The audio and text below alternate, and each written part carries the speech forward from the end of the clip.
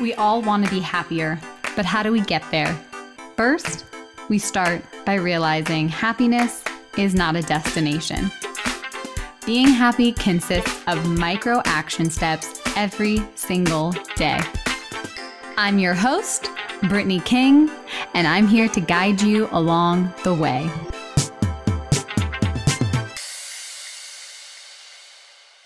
Welcome back to the Positively Real podcast. I'm your host and coach, Brittany King, and I have a very, very special guest with me today, Rachel White. Welcome to the show. I am like jumping out of my seat with excitement because there are so many things that I'm excited to talk to you about. But I'm just so glad that you're here and you took the time to be on the show.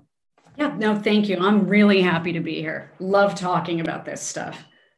So it's just interesting, like when certain things come through my inbox, like I get a lot of requests for interviews, and not everyone like jumps out to me, but yours came through, and maybe it's because I love tarot cards. Like I am definitely a tarot card junkie. I don't know what it was, but it like came through, and I wasn't even sitting at my computer, and I clicked on it, and I just was like, oh my gosh, like I felt honored that you wanted to be on my show, because to even have the opportunity to speak to someone that has such this extensive background just got me like geeking out on all of the possibilities of this episode.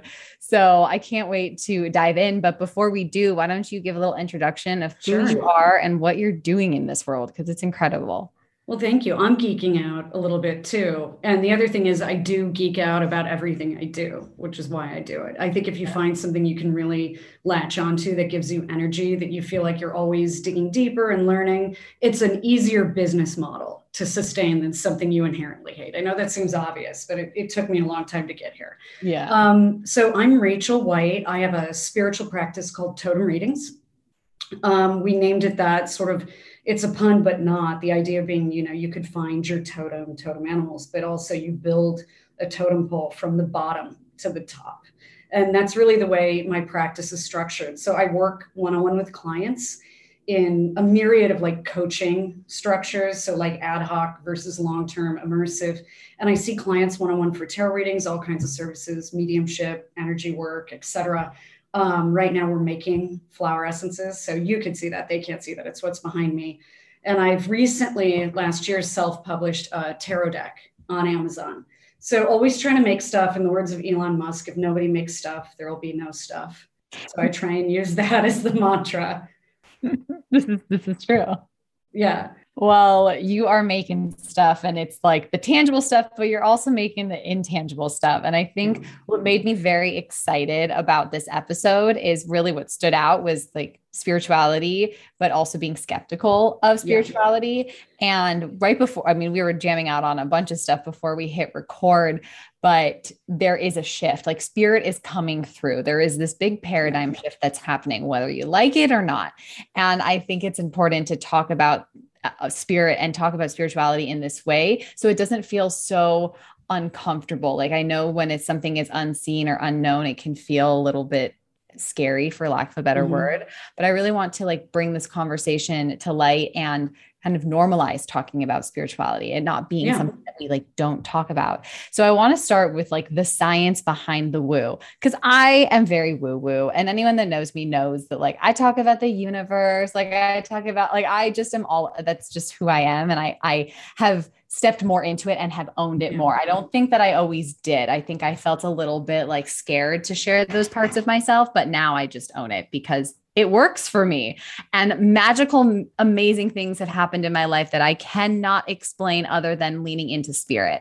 Yeah. So I want to start there. Like, let's talk about the science behind the woo, like how like this magic that we don't understand, like can work for us. Yeah.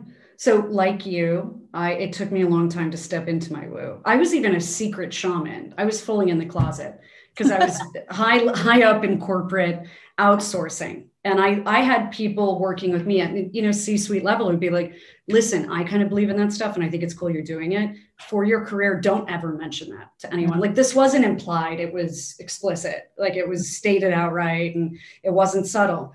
So that's been a whole transition process. But before that corporate moment of transitioning to being a shaman full-time, which I'm still getting comfortable saying that at dinner parties. People are like, what do you do? I'm like, oh, screw it. You know, this sounds so stupid. I sound like one of those people who lives in an Airstream and makes my own toothpaste. Like, I know how this reads, but what brought me to shamanism, you know, I used to be an atheist. I was in Jesuit Catholic school my whole life. My running joke is that'll do it to you. You want your kid to grow up an atheist, put them in full-time Catholic school with daily mass. It's the best way. 1,000%. My husband, total side note, he went to Catholic school, and in his religion class, they asked him, like, you know, what his practice was. And he goes, I'm just regular. Like, that was his response.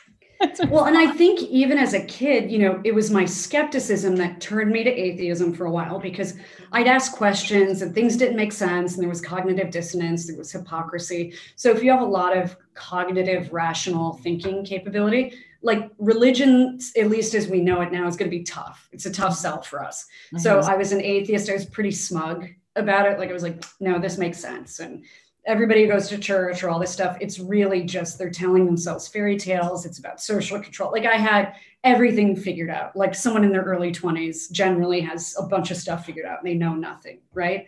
And then I had an experience that was during waking hours. This was not a dream. It wasn't a trance state.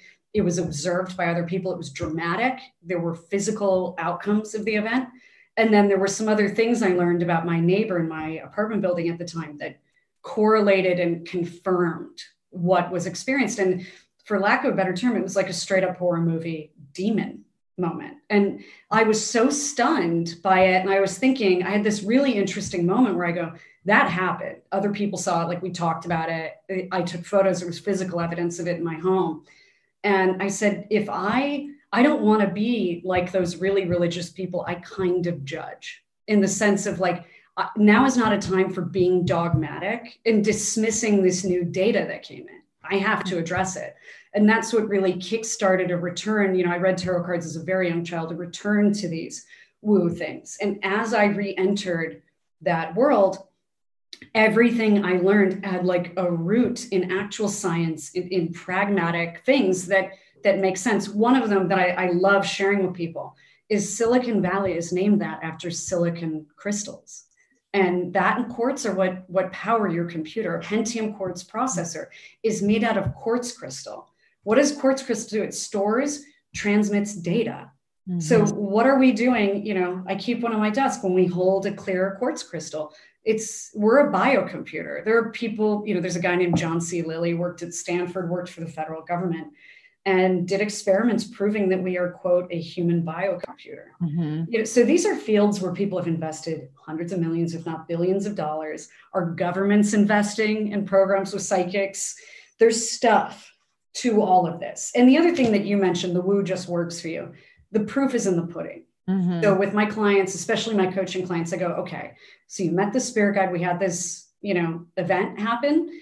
Now we're going to run an experiment. It's not formal. It's anecdotal. It's experiential, as spirit is, but they'll get proof and results. And they go, oh my God, this is actually real. Mm-hmm. And I always tell them, don't ever let go of that skeptical part though. Because as you know, the field, personal development, spiritual, you know, energy, healers, all of it. It's a lot of people who buy their own BS. And you don't want to go down that path either. So, you know, every time I go into a client session, there's a little moment of like, oh my God, am I going to have it? Like, am I going to be able to talk to dead people? I always do. But I think it's actually a sign of mental health that I'm like, wait, what's going on? Is this really my life? Yeah, it's a good sign. Mm-hmm. Mm. Oh my gosh. I'm so curious about the story, that like the moment that it was nuts. Tell me what happened. Yeah, I'll tell you. Like, it's interesting. So I don't dwell on the dark, but I also acknowledge that it exists. I view spirit as an ecosystem, just like our material ecosystem.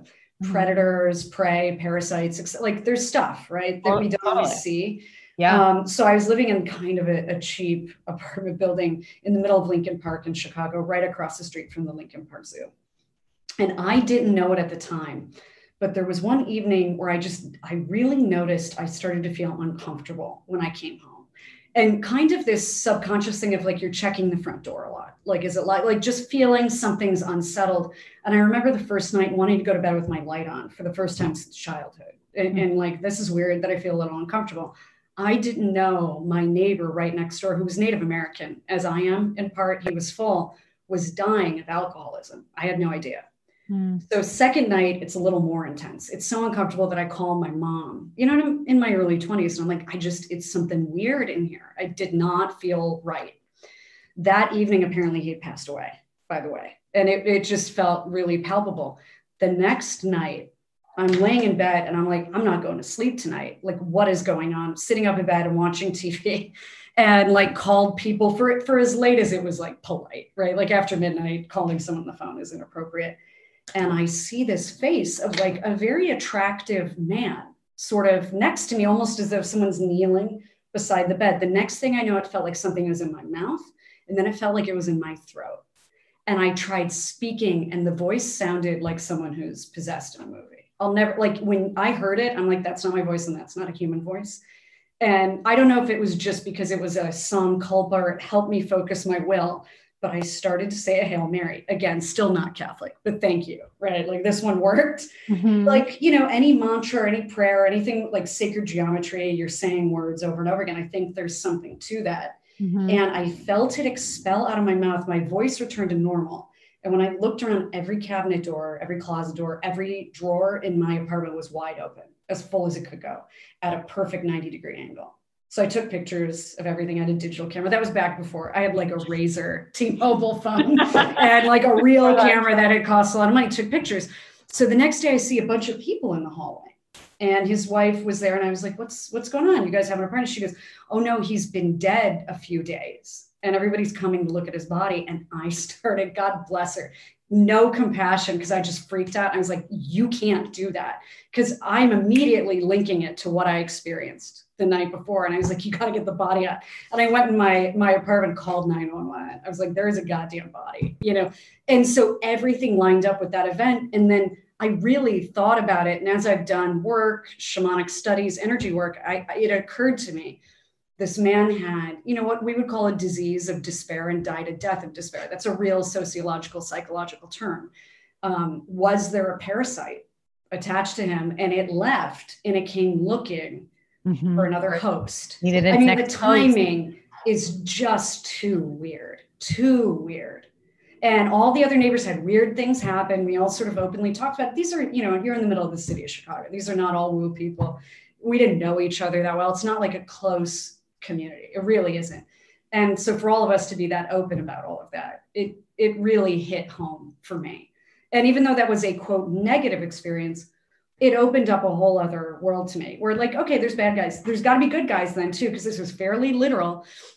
Maybe ancient peoples who wrote these things, drew these things on cave walls, maybe they did that because they experienced it. Like, we're always trying to explain it in these anthropological terms. But what if it's literal? And that was mind blowing. And it's also very Occam's razor. It's very scientific method to go, maybe they did it because they saw it. That is a wild story. So that experience shifted you, like completely. It opened you up to this whole world. So let's talk a little bit about what a shaman is. Like, people hear this word, but like, tell me about like being a shamanic practitioner, like how this led you down that path. So a lot of people have a lot of ideas, including other shamans have a very different idea than me. I go very old school textbook. The word shaman means wounded healer. So, you know, I do Reiki, I do all these other things, right? But I don't consider myself a Reiki person. I consider myself a shaman.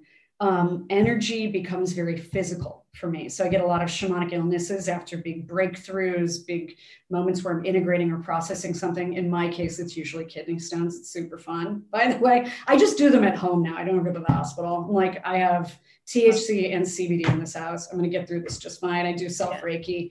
But I would say the big difference is we're not group people. And a lot of our work is what I guess, you know, someone would call psychopompic, meaning we enter altered states of consciousness, other planes or dimensions of existence to do work for our clients. We're like a broker. So my client has spirit guides. I have spirit guides. I'm an intermediary for them. And while I do healing work, energy work, all these other things, my main focus is on really giving clients their own, what I call spiritual data. That seems to be my sweet spot, hence tarot cards. It's a diagnostic tool, like an X-ray. Like, let's take a look. Let's look under the hood and see what's going on in the engine, kind of a thing. You'll find that like pure Reiki practitioners are generally more communal group people. You know, healers of all stripes tend to get together a little bit more. Shamans, you know, my friends are always frustrated. I don't really watch the news. I have no idea what's happening. I don't know what's going on. I'm like, I mentioned to you, the joke is I'm the Mr. Magoo of shamanism, because we just kind of do our own thing, but it's that unique perspective, you know, almost like someone has to leave where the tribe lives, go out to the borderlands, and then come back with something different. Yeah. Whereas if I was super stitched in, I don't know that I would get those value add pieces. Yeah. Wow. And that makes so much sense, because if you're constantly consuming what's going on in the world, like within the news, that can, like, I mean, talk about like parasite, like that, like, oh yes, latches. And I can feel that, a lot. Like, I also choose not to, but when I do consume, I have to be so careful of like the entities that I'm feeling like that are like, feel like they're eating me up from the inside out. Well, they get food from negative energies and emotions. Yeah, like the vibration. Yeah, they really latch on to that, which makes me look back on that story, that time in my life I shared with you, and like, what was going on with me? Was I a little sleep deprived? Was I depressed? Was I anxious? Like, what was going on with me where I was a little vulnerable, right? Yeah. But yeah, and social media for me is the biggest drain. I avoided it as long as I possibly could without being irresponsible about my business and my practice. Right. So now I'm on it. I'm trying to make it work for me, but I'll tell you, after I do a Tuesday night live every week. Next week is going to be Scout, by the way, who's handling my podcast story. She's great. I get right in a salt bath, almost like I'm at the CDC and, you know, they spray that suit down. Yeah. I treat it like I'm leaving a radiation area. And it's not, my clients are not the problem. They're wonderful. I love the conversations. It's just the vibe. And being Native American, you know, the white settlers made fun of the Indians, as they called them, because they would say, you can't take my picture. If you take my picture, you steal a part of my soul. Mm-hmm. And they viewed that as a really like silly belief, or, you know, pagan, whatever you want to call it, simple. And now that we're in this era of everybody's on screen for everything all the time, it makes you wonder, like, they knew something. They knew something. People have access to your image. They can put cords into you. You know, it's draining. Absolutely. I couldn't agree with you more, because it is true when you check in with how you feel after you use a tool like social media. Like, I always am like, do I feel energized? Am I like, yeah, ready to go? Or do I feel low energy? And 90% of the time, if not all, 100%, it is that low frequency. Yeah. So let's talk about how to stay in a high frequency. You know, obviously, like being a human being, like, or like having a spiritual experience, right? Like, we're spiritual being having a human experience, right? Like, that's what we're on this earth to do. It's a dance, because that's the whole point of it. But how do you maintain a higher frequency so those entities, those parasites, don't infiltrate your energetic field? Well, fun fact, by the way, ever since I started studying, reading, immersing myself in the work, doing psychic work with clients, I've never had one encounter with a negative entity. So I will tell you that education, I think, is empowering. And there's this whole weird thing in the spiritual woo community where they're like, well, if you don't acknowledge it and you don't read about it, you won't manifest it. I'm like, no, I think it's the opposite. I think education is key. Like, I live in Austin now. If I go for a hike, there's rattlesnakes. It's good to know that they come out after rain, right? Yeah. Like, I'm not trying to get bit by a rattlesnake. And the other thing I would say, just in general with keeping a high vibration, is this is another thing. Shamans are different in this aspect. We look at the negative, but we always assume there's a reason for it. And it's a lot of trying to transmute poison into medicine, pain into catharsis, and really looking at stuff, painful truths, difficult, you know, facts, and integrating that and going through it as much as possible. I do think when we avoid or we deny reality, which, you know, so this is back to skepticism, when it's like, no, it's all, you know, fairies and rainbows, that's when problems crop up, and quite unexpectedly. It's also like a lot of this work is common sense. So good health, overall good wellness, I have a tendency to work too much. I'm very dominant in my second chakra. I do and do and do. And I never get the memo that I'm tired until it's like too late and I'm a cranky toddler. Like it's like I'm overtired and I have to be put to bed by an adult. So making sure I schedule wellness time in every day, not a lot, but enough. It just brings your awareness back to it. I eat well. I take care of myself. I've never been someone who goes out to drink and party. I have a glass of wine here. I just chill out a lot. And then the biggest thing for me, I think, is sleep. I know that sounds so stupid and simple. But it is so simple, but it's like, it is like sleep is everything. If you're not sleeping, you are so out of balance. You are so vulnerable. Look at negative energy the same way you look at illness, right? It's just as invisible to the naked eye. And, if you're not eating properly and you're not sleeping and you don't have boundaries, you're going to get sick. It's the same concept. The other thing I would say to people is just listen to your intuition. It's really there for a reason. So you're in a situation and you don't know why, you can't find a rational reason, but you're uncomfortable. Just if you can, leave. Even if you have a client who, when they come, you just find yourself getting agitated and all this stuff and you don't understand it, rule of thumb, you don't have to be rude or hostile, but your practice, your business, your home, workspace, they're yours. You're allowed to create boundaries, even if it seems arbitrary at the time. You'll usually understand it after the fact. I was really in awe. Have you seen The Vow on HBO about NXIVM, that cult? So it's an incredible story. By the way, it's a coaching program, personal development program. So anybody who's out there in this space, I want to watch it. I'm going to watch it. Turned into a sex cult. And they were talking about, they had past lives as Nazis. It was a whole thing. It always goes that direction. But the woman who really at a high level woke up first in this group that the documentary follows, she reads tarot cards.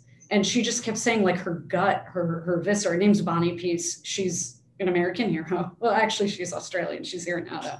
But she wouldn't let go of this just feeling of, it's not right. I don't know why. Something's off. And her husband was the board of directors, super close with the leader. And she managed to kind of over time extract him.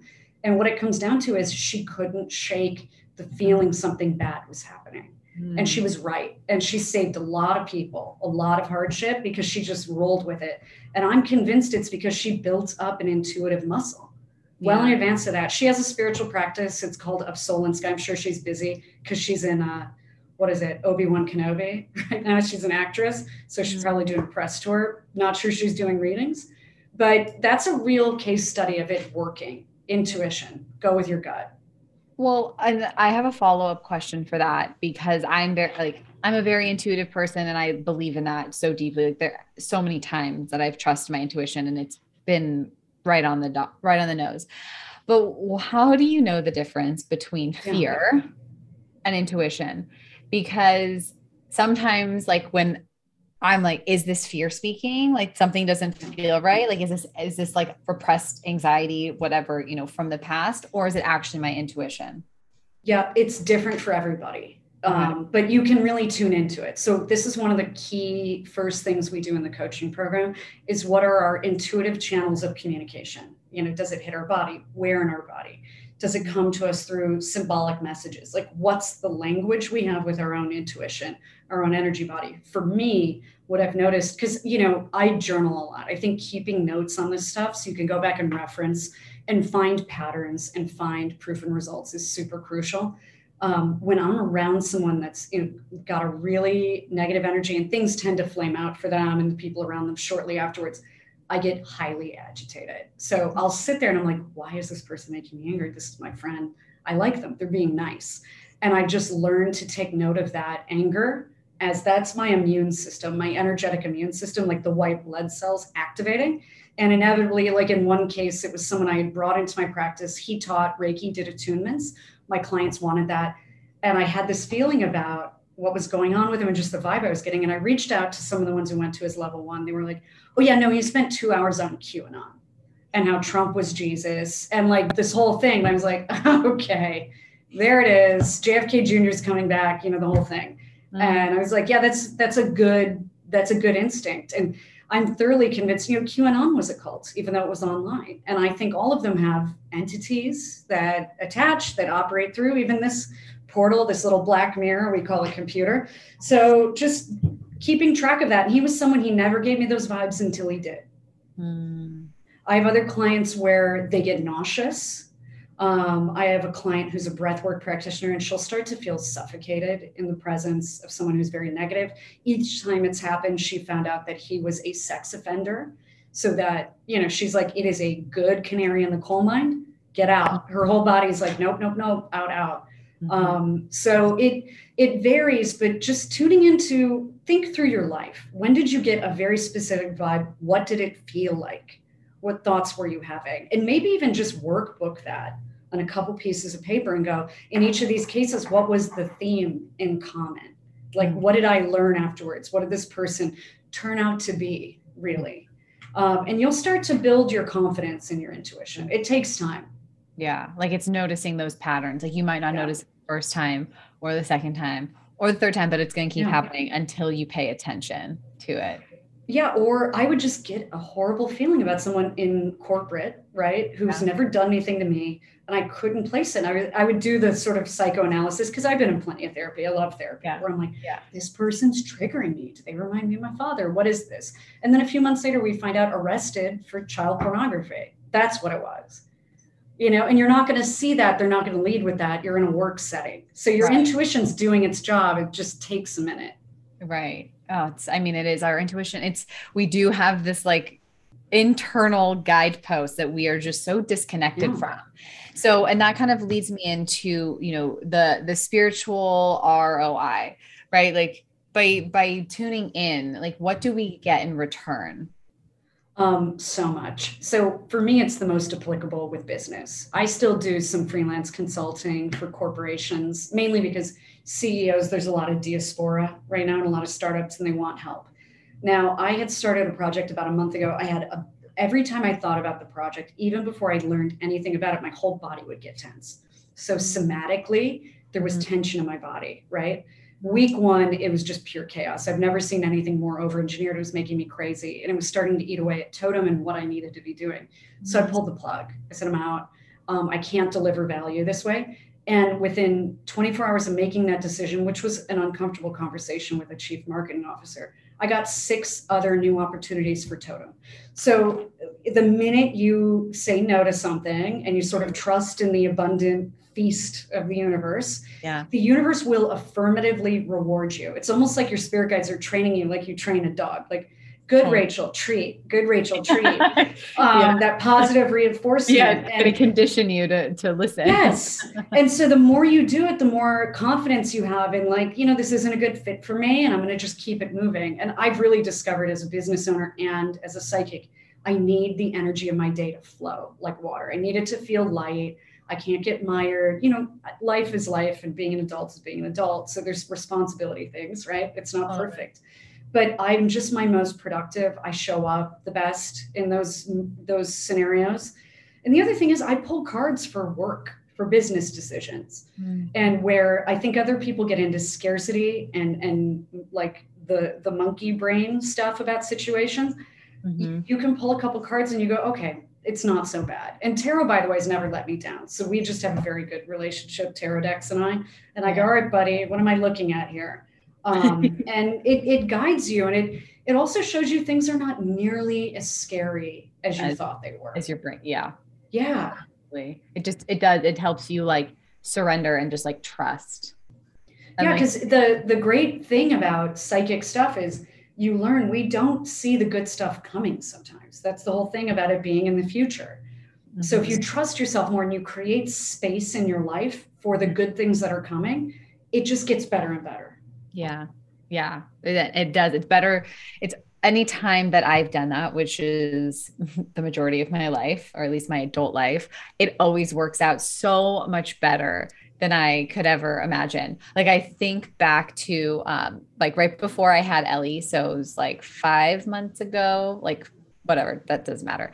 There was a lot of fear. Like, I was a lot of fear about birth. I was like, I had done a lot of work of like working past the fear, because I understand what that creates in my body with like giving birth naturally, all the things. But there was a lot of uncertainty. I kept reading things about stillbirth, which like talk about low energy. Like, I just, self-inflicted. Right. But something so incredible happened. I was talking to a gal and she just pulled one card for me. Like we were kind of doing like a test run for one of our retreats. And she pulls this card and it's an angel and is has blonde hair. And just to back up a little bit, my husband's mom passed away right when we started dating, and I've like she's kind of just become this like spiritual person, like the spirit, my spirit guide in my life. And our daughter's actually named after her. And I get this card and I look at it and I'm like studying it and I'm like looking at the flowing water. And then I look up who the archangel is, and it's the angel of joy. And Brian's mom's name is Joy. I love that so much. And I literally just start bawling, like just it was like this uncontrollable feeling of feeling safe. I was like, I'm okay. Like it was Joy's way of being like, you have nothing to worry about. Like I'm here with you. And in this way, spirituality is a real antidote to what our nervous system is wired to do. We have a negativity based like bias to keep us alive. Saber-toothed tigers, big grizzly bears. We were in that world for the bulk of human evolution and development, right? Mm-hmm. So your nervous system fixating on the negative is just doing its job. It's preparing you for the worst case scenario. Right. Yeah, exactly. And so it was fine. Moving into spirit, you go, okay, here's another point of view. Here's another piece of data. Mm-hmm. And it levels that out. It does that for me too, where I go, all right, I was kind of spiraling and this is good. Allowing for a good piece of news. Yeah. Exactly. Yeah. And it's like, and that's just one tiny example. There's been so many other ones, but it was so, I felt so safe and I had the most incredible birthing experience, like which so you don't hear people talk about that. You only hear about the terrible birthing experiences. And mine was incredible. Like it was fucking crazy, but it was incredible. And I know that it was because I found that safety through spirit. Like I felt so supported in the unseen. And I just, it's like, it's so palpable. And my husband, who is like the polar opposite of me, we were the yin and yang, even he is the definition of skeptical, but then he leans into it because he sees these things happening and unfolding. And he's like, I can't deny it. And I know a part of him loves that. Like, I feel so connected. I only met his mom once, but I know her so well. Like, and it's like so powerful. And I know that means so much to him because I didn't get to know her on like the human, this earth level, but I know her on a spiritual level. And for that, I'm just like, so grateful for. So, I think like going back to that question with like spiritual ROI, if someone is listening and they're like, okay, like, maybe there is something to this. How do you dip your toes in? Like, how do you develop this like spiritual curiosity without feeling like you're getting like sucked in or you're joining a cult? Yeah. Well, the big thing is tuning in to what your body and your energy body tell you. So you trust yourself. You go, listen, I can go dip my toe in everywhere. I can go to a Kundalini yoga studio. I can go to that coaching program, seminar, whatever this is. And I trust myself that if I get that vibe, I'm just going to walk. Like that's a promise you make to yourself. I call it the promising yourself the ability, the privilege, the right to change your mind as and when you need to, without explaining it to yourself, right? Like just roll with it. Just like in dating, like you don't have to explain why you don't like him. Just break up with him. It's okay. There's probably a reason. In terms of like the affirming things to do for beginners, I like tarot cards. Carl Jung liked tarot cards. I went and saw Jordan Peterson live recently. He likes tarot cards. It's a tool within much of clinical psychology, all kinds of stuff. Pulling one card in the morning, looking at it, going about your day. Then as you come home, either before or after dinner, looking at the card again and reading, there's usually a little booklet, like my deck has a little booklet, what that card symbolizes, and meditating, thinking on how that may have manifested in your day. You build a language with the cards. Like every time I get the Ace of Coins, I go, I'm going to get an opportunity for like business development. Like even back in the day before I did shamanism, it was like, I'm going to get a job offer or promotion. That's the Ace of Coins for me, full stop. Right. And you just know that when it pops up. The other big tool that I'm a huge believer in, and I used to think these were nonsense hippie tinctures, is flower essences. I had a friend give me Bach Rescue Remedy, which you can get at Whole Foods. It's super mainstream. And after about 2 weeks of taking it, I would go outside and I would see like the life force of leaves and trees, like they were luminescent. And I was like, something's happening here. So I stopped taking it. And at about the 1 week mark, that went away. And so I go, okay, this is the flower essence doing this for me. It'll manifest differently for everybody, but I'm making them right now. My husband's a chef, so we physically hand make them together. We grow everything from seed organically in our own garden. We've got closets full of jars. It looks like something out of Harry Potter, like you're at Hogwarts. It's so funny. But these little guys, when I take them, they work. And I had a bunch of friends and clients beta test them last year. And as is typical for me, it only occurred to me that I could take them and try them by like December. And I did. And each time I've taken the mint one, which I call newly minted, second day of taking it, I get bombarded with offers for work, primarily from corporations. And so I had to put it away because I was mindlessly kind of putting it in my water for the day, like I do. And I was like, I can't have more of this. I'm at capacity. It works so well that it's like witchcraft. I called my husband. I was like, I think I did accidental witchcraft. And he was like, well, yeah, you're a shaman. I'm like, yeah, but not like that. Like, I'm always so quick to dismiss. I'm like, not like that. I didn't do a spell or something. And he was like, yeah, I don't think that's how that works. Wow. So and it's so amazing like that you just keep like creating these, like the tarot cards and now the flower essence and like how that just keeps evolving. And I mean, I'm excited. We were talking about before we hit record. I'm like, I want to try the flower essence. Absolutely. Email me your address. I'll send you a few. And I love the feedback. I love it because I'll have one idea of what it does. And it kind of does that, but then it'll do something super specific and like for people. This is different. Lavender, for instance, I had to warn people, take lavender before bed. You're going to fall asleep. Yeah. Oh, it's so amazing. So that is kind of your new project that you've been working on.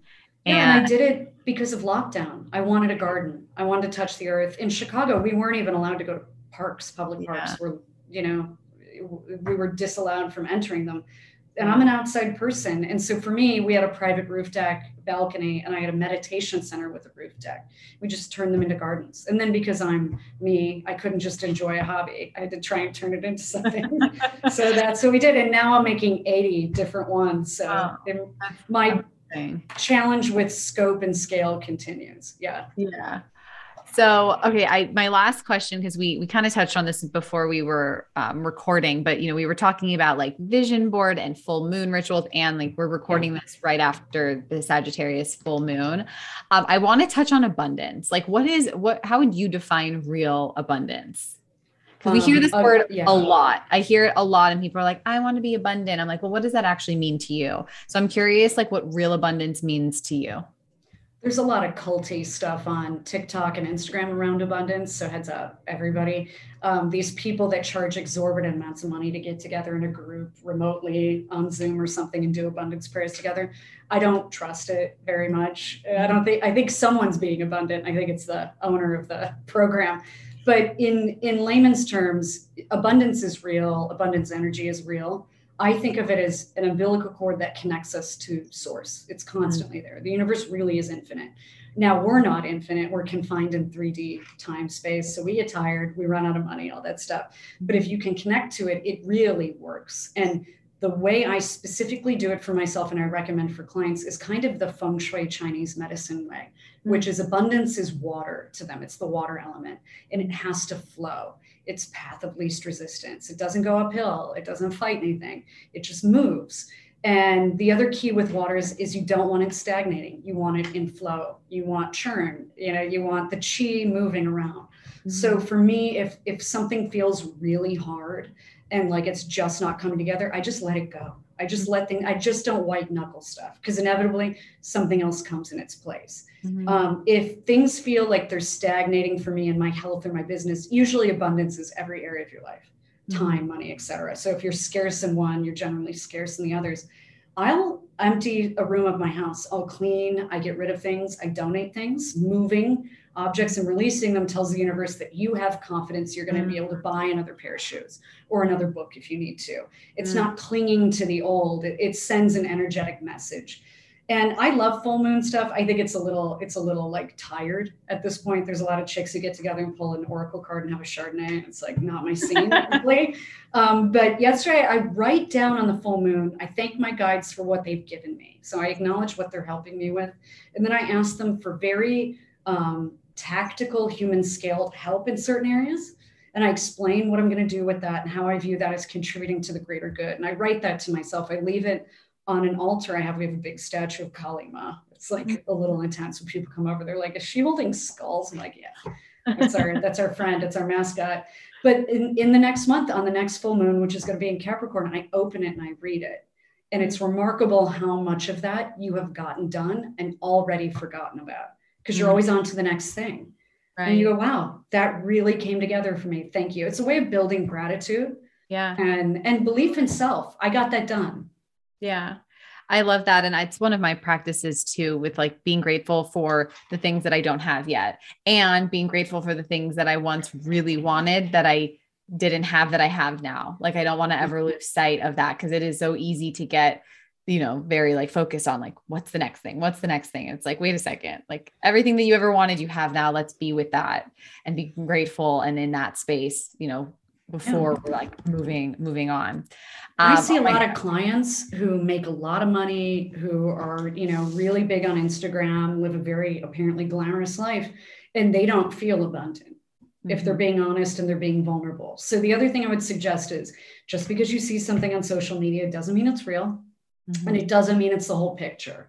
And abundance or a lifestyle or any of those words, whatever that is, it's something you really have to cultivate for yourself internally and build that up, so that regardless of what externally shifts or changes, you have that. It's that umbilical cord that no one else can cut. Like, I'm good.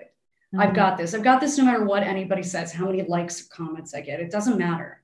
Yeah. I'm such a visual person. And as you're talking about this, like abundance umbilical cord to the source, I'm just imagining like this golden light that's like lifting up. And like, that's exactly how I imagine it. Cause like, that's when I'm in that, like that space, that's what it feels like. It just feels very like golden. It feels very bright and like very, like open to receive when I'm feeling abundant. And I've noticed this happened to me yesterday. They forgot to give me an iced tea or whatever. He's like, oh, this one's on me. Like, it's free. And I was like, oh, like, that's so nice. I was like, I'm going to tip them. And I like only had like larger bills, and I could feel myself being like, like closed off. And I was like, that, like, no, Brittany. And I opened back up and like tipped him, with a $20 bill, because I was like, I could feel myself being like, no, I need to save that. And I was like, that's not an abundant mindset. That's not like being in a space of abundance. And it's so crazy how like you can just feel it. Like, you just feel like constricted instead of open, which closes off, in Kabbalah terms, constriction closes off your vessel. Yeah. So you can't receive when you're in a constricted state. Scarce place. 100%. You had a great intuition. It's funny you said that. On full moons, I think about who I'm going to give gifts to. And I like sending things physically in the mail. I think we want that to come back. Totally. And I realized, I launched a new paid Substack, and I really work on it all month. I'm a professional writer as well. I freelance and things like that. And I had 10 people sign up as paid subscribers. And I said, you know what? I'm going to send them all a flower essence. So I sent them an email yesterday. I said, can I have your mailing address? I want to send you a gift. And they're like, oh, is this a part of a promotion? Did I win? I said, no, I just decided. Like, it's not quid pro quo. You gave me something, because writing those brings me joy. I want to give you a little joy. I want them to open a box and get something that someone handmade. So I'm going to send them a flower essence. Yeah. Oh, that's so great. Yeah. I guess I was tapping into that intuition, because I randomly sent a book to my sister-in-law who just had a baby 10 weeks after Ellie. And I sent a book to her yesterday from Ellie. So we were already tapped into that. I didn't even realize. Love that. When you do that, you make such a huge difference in the world. You'll never see it maybe the way we think we will, but I promise you, it absolutely, like little acts of kindness, generosity, just being thoughtful. There's so little of it now. Everyone's so obsessed with productivity and efficiency. And it's that human like element, that little variable that we have, that I think the magic lives in. Yeah, I agree. Oh my gosh, Rachel, this was amazing. It was so much fun talking to you. I definitely will link in the show notes, the Totem Tarot deck and the flower essence. Thank you. I want people to find them. Is there any other place that if they want to learn more, like where they can find you? Well, I officially do stuff on Instagram, She's despite on all of my Instagram with the resistance. pushback. Every Tuesday night, I do an Instagram live, and I do them with interesting people, because my rule is if I'm going to do it, I want it to be an interesting, organic conversation for me. So every Tuesday night at 7 o'clock Central, I talk to somebody. I ask them questions I want to know the answers to. So Totem Rach on Instagram. I think it's fun. I don't post anything that's branded, so it's a little too real, maybe. No, that's what we need. We need more of that. That's so great. Yes. Yeah, I'll make sure I put that in the show notes as well. Is there anything else, any other things that people can, it sounds like you're a writer. I mean, I'm listening to you. I'm like, you are like the Jill of all trades. Like, what can't you do? Doing stuff. Yeah. You know, it soothes me. And also for me, having left corporate, full-time just a few years ago. So I was building Totem on the side of that. Embracing embracing things that integrate all of me, writer, shaman, for instance, where they're not bifurcated, they're not disassociated from each other, brings me so much joy. So in a way, it feels like I'm really living authentically every day a little bit more. And hence being busy. You get excited with the possibility of this now that you've given yourself permission to be who you are in the world. Now you want to do it. I can't wait. Yeah. You can't turn away. Like once you open up to it, it's like, you can't go back. Like you can't go back to that. I'm so glad you brought up joy and like the things that light you up, because that's kind of been my closing question lately, because joy, fun is a value of mine. My daughter's middle name is Joy. Like joy is just a part of my life. And I work with my clients on this of like, what do you do just for you? Like what lights you up? Because I think when we're more in tuned with like what brings us joy, the more that we can give in the world. So I'm curious, like, I know, like, it sounds like creation is something that brings you joy, but is there something that you haven't talked about that lights you up or brings you joy? Totally. And it completely fills my little gas tank up with energy. I wrote about it for the paid Substack for this past Sag full moon. I love comedy. The more inappropriate, acerbic, dark, the better. It's cathartic for me. It feels like someone's just poking a taboo. So now that we live in Austin, there's so much live comedy here. I mean, Roseanne Barr went up on stage here the other night and didn't announce it or anything, and just feeling naughty, putting your phone in a yonder bag so it doesn't ring and you're not looking at it, and just being there for comedy. As a kid, I loved like George Carlin, Andrew Dice Clay. I did Dice Clay's stand-up at my Catholic school for the talent show, and I didn't know any of it was dirty. I had no context for it. The nuns were so upset. And I just think comedians are like these sacred clowns that we have. They punch up. If they're doing their job properly, they're punching up, they're poking at and looking at things we should all look at, but in a way where you feel good. You get that dopamine, serotonin hit. You're not doing a drug. It's just laughter. The most natural high. Well, it is funny because one of your Yelp reviews, they did say that you are the Amy Schumer of shamanic practitioners, which after spending time with you, I couldn't agree more. So thank you for bringing like humor and light to these topics, because it is fun to bring lightheartedness to it. It's like, I know, I think that's probably why, like, I really connected with you before we even had an opportunity to talk. One of my values is fun. So that's what I bring into my coaching. I'm like, this deep work, like, it can feel really heavy, but we can also have fun in the process. Like, I truly believe if we're not having a little bit of fun, what's the point? Like, what is the point? And also every time I find myself getting all rigid, as you said, constricting, and I find I'm taking myself a little too seriously. It's a sign something's off. Something's wrong. I'm out of balance. None of this. I'm not a heart surgeon, really. Getting back into the fun of it and just living. Sometimes life is meant to be lived. It's meant to be enjoyed. 1,000%. Yeah. I'm the same way. Like, if I'm not having fun, I'm like, what am I doing? Like, I can feel so misaligned with my values. I'm like, that's my like North Star. So it's like, how do I bring fun into it? So I appreciate that humor is like the thing that lights you up. I do. I miss going to comedy shows. Like, there is nothing better than sitting at a comedy show. Your face hurts, your stomach hurts. Like, it just feels so good. You leave those experiences on a high. Like, there is nothing like it. So I agree so much. Well, thank you so much for your time. I appreciate you. Thank you. What you're doing is awesome. I'm so excited for my clients to hear about this podcast and meet you, and everybody needs a little more joy. Thank you.